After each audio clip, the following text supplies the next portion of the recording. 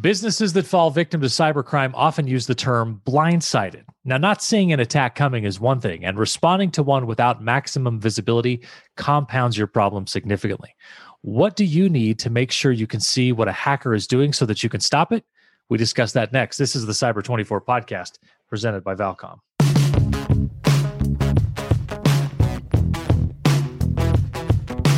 All right, welcome to the Cyber 24 podcast, the weekly pod dedicated to helping businesses and governmental leaders better understand the often intimidating topic of cybersecurity so you can make better decisions for your organization.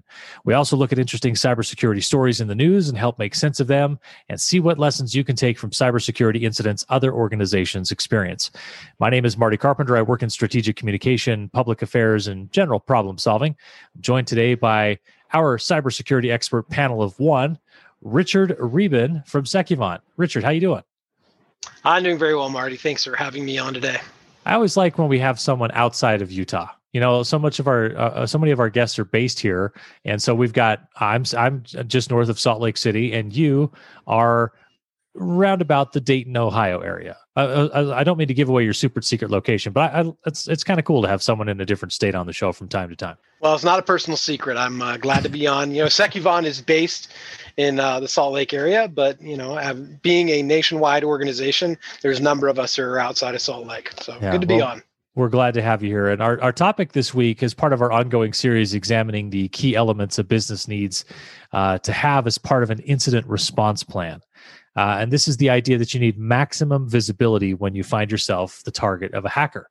So our friends at Sophos have given us this outline that we've been working through for the past several weeks of various elements that are part of a good, or at least an adequate incident response plan. Good, I guess, is the next thing we want to shoot for. Let's at least get adequate, and we'll go from there. But our friends at Sophos talk about maximum visibility this way. Without the proper visibility into what is happening during an attack, your organization will struggle to respond appropriately. Before an attack occurs, IT and security teams should ensure they have the ability to understand the scope and impact of an attack, including determining adversary entry points and points of persistence. Okay.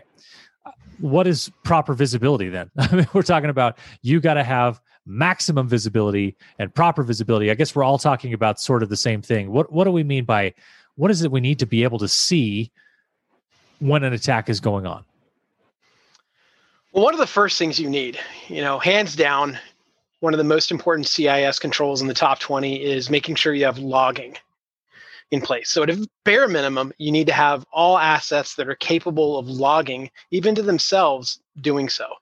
Now, if we get into the good, better, best mentality of it, the next step is making sure that you have log centralization, log correlation, things like that. Beyond that, you're talking about making sure that you have log archiving and that your logs are properly secured against tampering. Because, as you know, if the bad guys get in, one of their favorite things to do is tamper with logs, delete logs, do whatever they can do to cover up their tracks. So the first step there is making sure you have logging enabled. So when you say tamper with a log, to me, I mean, this sort of works in a coding space and in a cyber space. But I start to picture things and make sort of metaphors in my head of real world stuff. So to me, when you talk about messing with the logs and covering up their tracks, this is like if someone breaks into a building and they go destroy the security tapes. Is that the right way to think about that? Yeah, I mean, from a technical standpoint, if you get into a server and you start creating accounts or you start exfiltrating data, one of the things you're going to be doing is try to cover up the tracks that you've made. So, for example, you might delete the logs that have to do with the creation of accounts, or delete the logs that have to do with, opening up new sockets on the firewall, whatever it might be. The key there is that the weakness is if your logs only exist on that local device, you don't really have a source of truth for what really happened, so you can lose the integrity of those logs. So for example, to use your analogy of destroying the security tapes, that's the weakness you have there. If you aren't doing any log centralization, if somebody gets in and they destroy the security tapes or the logs, you've got nothing. You've got no integrity of what happened on those systems. So how do you keep those logs safe? Is it a backup system saved somewhere in the cloud? And how do you really make sure that the bad guys, when they get in, can't access wherever those logs are being saved to? I mean, really, once they get in, it's sort of a matter of how well have you firewalled off certain sections that they may or may not be able to access, right? Yeah, obviously. So segmentation is part of the solution there, and from an architecture and engineering standpoint. But when it comes to logs, the first thing that you want to make sure you're doing is all your perimeter devices, your firewalls, your network, your routers, switches, things like that, making sure that they are sending their logs to another device.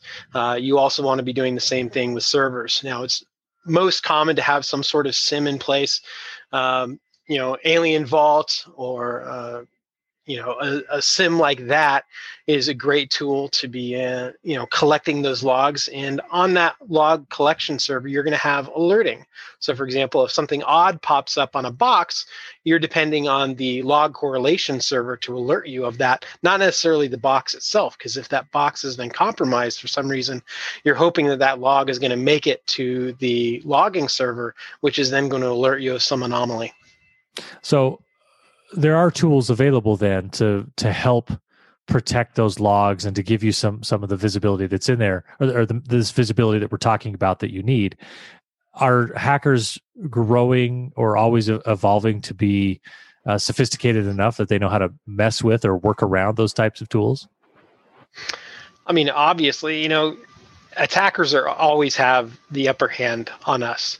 One of the things that's important to remember when leaders are looking at cybersecurity is the fact that, we in the cybersecurity space, we have limited time, we have limited resources, but the bad guys on the other side, nearly unlimited time, nearly unlimited resources to probe and to test and to, perform network enumeration and things like that. So, we constantly have to be evolving and improving our evaluation of our own systems so that we can hopefully stay one step ahead of the bad guys.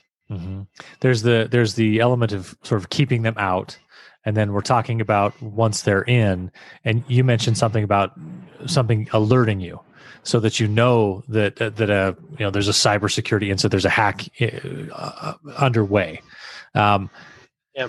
So I guess when we talk about maximum visibility, there's sort of two elements to it, right? Catching someone in the act and then also being able to trace them after the fact or figure out what happened, or, hey, they've gotten in. You find out not because you found them in your system, but because you got hit with ransomware. But before you pay that, you want to go be able to figure out how they got in so you don't just write a check and then have them right back into your system right after that. Oh yeah, I mean, maybe my opinion will be unpopular. I don't think it is, but writing a check for a ransomware recovery is probably about the worst thing you can do from a industry standpoint. I've been vocal about the fact that when you pay off, a ransomware attacker, you're just making things worse for everybody else. You're simply fueling an industry that seeks to do harm to the good in the industry. The other point I want to make there is, yes, obviously we want to find somebody once they're in. The other thing we need to bear in mind is not think of network design and architecture as a hard, crunchy outside and then a soft nougat inside. We need to make sure that we have those protections, not only on the perimeter, but also on the inside of the network. So, for example, if somebody does get into your VPN, if they do get in through an RDP vulnerability, how are you going to know it? Are those boxes on the inside being properly monitored, and is alerting configured on them? And you can even get into advanced capabilities like canary tokens that will alert you if, somebody's digging around in your systems where they shouldn't be. Is it a canary token because it's the canary in the coal mine? Is that sort of the alert? That's the what we're drawing there? Yeah, it's the modern equivalent of it. If somebody's digging around in your system and they see an interesting looking file that says socials.csv, and you access that can trigger an alert that will let somebody know that, hey, this file that we specifically put there, knowing that we would never access it, but if somebody was digging around in our systems, they would probably be looking for it. That's a great tool to help identify an attacker. Business is a broad spectrum. So I understand that as I ask this question, but for most business leaders, for the average business leader, would he or she be surprised at how good they are at this already, or how bad they are at this? You mean in terms of the bad guy, how good they are? Well, I would say, that's a key point. So when it comes to just making sure that you have these protections in place and you have maximum visibility and that you have these logs in place. If I'm a business leader listening to this and I think, I don't know, I got an IT team that handles this, is it a better odds that they are going to be surprised by how good they are at this or how bad they are at this? Well, I always get concerned when I hear the statement, I've got an IT team to take care of that. That points out to me as an assessor and as, kind of a partner with organizations that are trying to improve their posture. It kind of makes me concerned that the business leaders aren't properly informed as to what's going on. It's fair to say, hey, we have an IT team that takes care of those things, but that does not relieve the responsibility of senior business leaders to ensure that a properly functioning program is in place to protect the data and the sensitive information that businesses are entrusted with. So I would say overall, a lot of business leaders don't really realize how far behind they already are and how much room they need to make up in terms of getting where they really need to be just to have the basics taken care of. Time to take a break, but first a reminder that Cyber 24 is presented each week by our friends at Valcom. Valcom is a Utah-based IT solutions and services provider with the drive for getting IT right. From ironclad security to computing and beyond, Valcom's 35-plus years means they have the experience and the expertise to help your business from desktop to data center. We're back with more on the Cyber 24 podcast presented by Valcom right after this. Do you ever wonder what you would do with $12 billion? Well, that's the amount of money that business email compromising has cost businesses in just the last 5 years. Barracuda Sentinel detects threats that traditional email security systems can't. It integrates directly with Microsoft Office 365 APIs to detect attacks coming from both internal and external sources. It uses artificial intelligence to detect signs of malicious intent and deception within every email with virtually no IT administration required. Check out vlcmtech.com/barracuda-sentinel to find out how you can save your company from a hacker's $12 billion business. That's vlcmtech.com/barracuda-sentinel, BARRACUDA-SENTINEL for more information. Check it out today. While many of us give our office printers human names like Becky, George, or Linda, did you ever imagine that your printer could self-heal like a human? HP Enterprise Printer can detect and self-heal from malware, and because they have the industry's only upgradable firmware, new security features can be added over time. HP printers allow you to set, configure, and automatically maintain over 200 printer security settings with their Jet Advantage Security Manager. Valcom is proud to partner with recognized de facto industry standard for printing. Secure your printers now at vlcmtech.com/print-copy. That's vlcmtech.com/print-copy.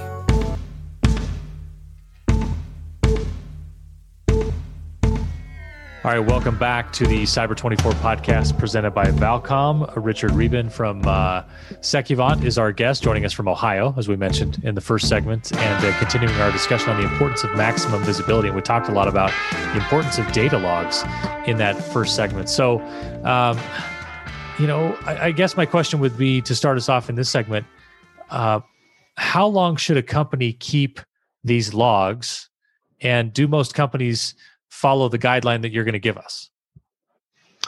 Well, so the bad news is there is no firm guideline that applies to all organizations. There's also no firm guideline that applies to different types of logs, whether it's a web server or a firewall or something else like that. What the organization needs to do is it needs to take into account what industry does it operate in, what type of data is present in the environment, and are there any regulatory requirements around that data, whether it's privacy, confidentiality, whatever it might be. A good rule of thumb that I generally share with my clients is you should have 90 days worth of logs immediately available. in some sort of log correlation, log collection SIM. You should have up to, or at least 1 year of logs, available without too much trouble. So for example, we're talking about the ability to recover those within, minutes or hours at most, just in case you need to go back and look at something a little bit further back. Beyond that, you should really take into account what type of transactions you are doing as an organization. For example, in some regulated industries like finance, real estate, insurance, things like that, you may need to keep them for a longer period of time, but that's something that's dependent on the organization, and you should reach out to a trusted partner to help provide you some guidance on that. So what reason would a company have for discarding logs, like for getting rid of them? Do they eat up so much storage space? It just seems to me that if you can go buy an external drive that's got a terabyte on it for $150, I don't know how much space a log takes up, but my guess is if it's something that's potentially that important to you, you could find a way to keep it, even if it's not, like you say, so readily accessible. Yeah, absolutely. There are plenty of reasons to get rid of logs. First of all, from a data classification standpoint, as an organization, if you do not need the data, if you've taken the proper, precautions to make sure that you have a reasonable amount of logs in place to aid in the event of any sort of forensic investigation, you don't need to keep those logs. Things like e-discovery and legal, obligations might come into play. Again, depends on the organization, depends on the industry. But logs in their native format, uncompressed, do actually take up a lot of room. The good news is that storage space is dirt cheap, and it's only getting cheaper. A lot of this stuff is cloud-based, so organizations are not having to invest in massive resources internal to their data center within their environment. But the good news is once you start archiving those logs, they really don't take up very much space.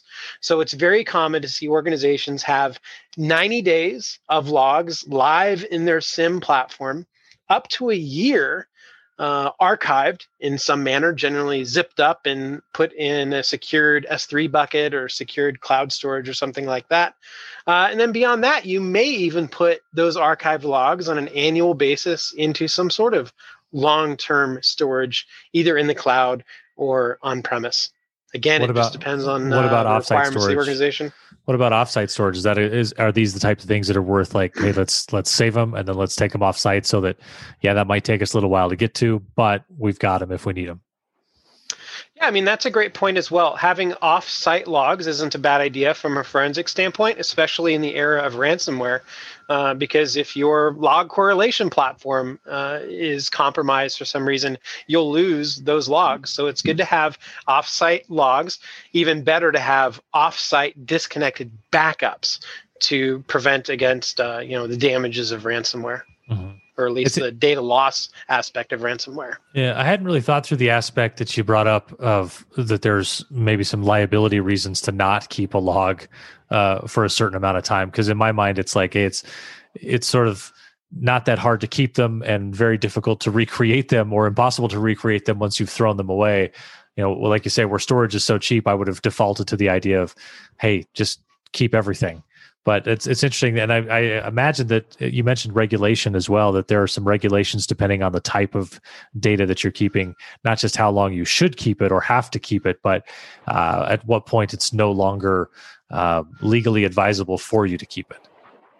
Yeah, and the key there is it's that, just keep everything mentality. Generally, when we see that, again, putting on the shoes of an assessor, generally when I see the keep everything mentality, we start seeing that throughout the organization, where it's like, oh, let's keep old systems up and running. Let's keep all this old data sitting around. We don't implement proper data retention procedures. We don't implement proper data purging procedures. So not only are you creating this massive beast, but then it's also when you actually have to tackle it and say, oh, we really actually need to clean this stuff up and get rid of some of this data that we are liable for because we have it, but we don't need it to conduct our business. That's always an area of concern. Yeah, business leaders are always looking at the bottom line and trying to make sure that things are done appropriately according to that metric. So, how does this particular aspect, whether it's maximizing visibility or just overall in an incident response, play into what ultimately the cost is if you have some type of cybersecurity breach? There's two key items that I really harp on when it comes to an organization doing its basic due diligence to hopefully mitigate the impact of a breach. Now, the IBM cost of data breach report from this year went into all the factors that make up, what amplifies the impact of a breach, what reduces the impact of a breach. And what's really interesting is that in their assessment, they determined that the average total cost of a data breach is $3.86 million. But organizations that implement incident response testing and business continuity testing are able to mitigate the potential cost of a breach by over $500,000. And what blows my mind there is not the number, although it's a huge number. What's really interesting to focus on there is generally the simplicity of doing those things. You're not talking about implementing major systems. You're not talking about making major changes to the infrastructure. You're talking about doing some basic due diligence where you're saying, hey, what are the assets that we have? How do we need to protect them? And logging is just a great example of a way to facilitate incident response testing and also business continuity in a situation where you have some sort of cyber attack. So the big takeaway from today's discussion for business leaders trying to just narrow in on it when it comes to maximum visibility, what's the advice you want to give? So the advice I'll give today, ties back to a breach that we recently heard about, and that's the Pray.com breach. Business leaders should look it up if they haven't heard of it. What's interesting about that breach wasn't necessarily the size of the breach, but what was really interesting was the scope of the data that was involved in the breach. Some data was placed in an unprotected cloud resource. And what we found as a result of that breach is not only usernames, things like that, but then your entire contact list from your phone was being harvested by the application. So why does that tie in here? It goes back to what I was saying. If you don't need the data, don't keep it. And if you are keeping data, make sure you're being very clear with your user population or with business partners about what you're doing with that data. Yeah, good advice. Good advice. Hey, we always wrap up the show, at least lately, we wrap up the show with a weekly moment to take a look at what's cool this week. And we just share anything, could be cybersecurity related or not, something that strikes us cool that we want to share with the audience. So as we come to a conclusion on this week's show, I will ask you, Richard, what's cool this week? So this week, I want to give a shout out to my friend Michael O'Brien. He has written a book called My Last Bad Day Shift. It's a story of him overcoming a bad moment and preventing that from turning into a number of bad days for him. He coins the phrase pause, breathe, and reflect. And I think one of the things that we've definitely learned during this pandemic era is that we can all do a little bit more of pause, breathe, and reflect. So that's my bit. Just make sure that on the breathe part, you're 6 feet away from people, unless you're outdoors and wearing a mask and so on. Very cool. Absolutely. Well, and that's available on Amazon. Was that something we can go find? The audience can go look for? Yeah, you can look him up on Amazon. Look up Michael O'Brien on LinkedIn. You can also go to michaelobrienshift.com to learn more about it. Very cool. All right. My what's cool this week, I will just say this as a, I don't know, I guess right now I would say amateur video editor. Final Cut Pro. It's a program I've used for a long time, but mostly just as a guy who hacks around in it and has a basic understanding of it. I took a kind of a refresher course on Skillshare and found that I actually do know how to run it pretty darn well, but still found a few fun little tricks that I could learn. And so I use it for things that most people don't use it for. I edit this podcast in Final Cut, which most people would use some other audio-based program. It just makes sense to me to use Final Cut because that's the one I know. So look, I think it's cool that what I used to have to do as a what I call a sportscaster emeritus, of a former TV reporter, I used to have to carry around tapes and this even as a mobile one, this giant briefcase that had 2 tape decks in it that you could edit on. And now I can do the whole thing from my 13-inch Mac, and by the way, do it way fancier. So whether it's editing this podcast or any other video project, I'll tell you what's cool. Final Cut Pro is pretty darn cool to be able to edit video and do it in such a fancy way that we can these days. So you ever use it? Have you ever much of a video editor guy or ever used the program at all? No? Nope. I'm a Audacity guy. Okay. So you audio.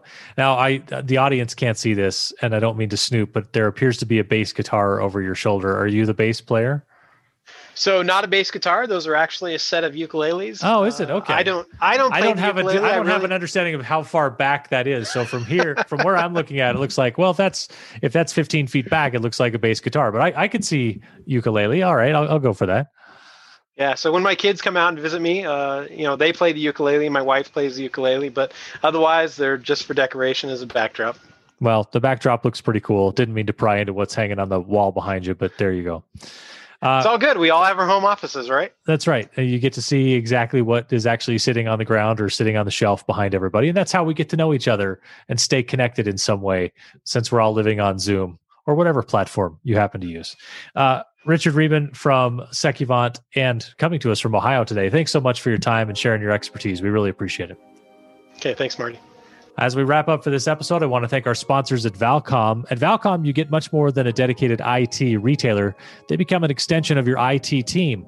Whether you're a startup or an enterprise, Valcom has the technical sales and engineering expertise to make your business more effective and more productive. Check them out at vlcmtech.com to learn more about Valcom's end-to-end solutions, the technology vendors they partner with, and so much more. That's vlcmtech.com. I also want to thank our supporting partners, the Utah Department of Technology Services, the Kempsey Gardner Policy Institute at the University of Utah, of course, our friends at Secuvant, that's Richard, and the Utah Attorney General's Office and the Utah Department of Public Safety.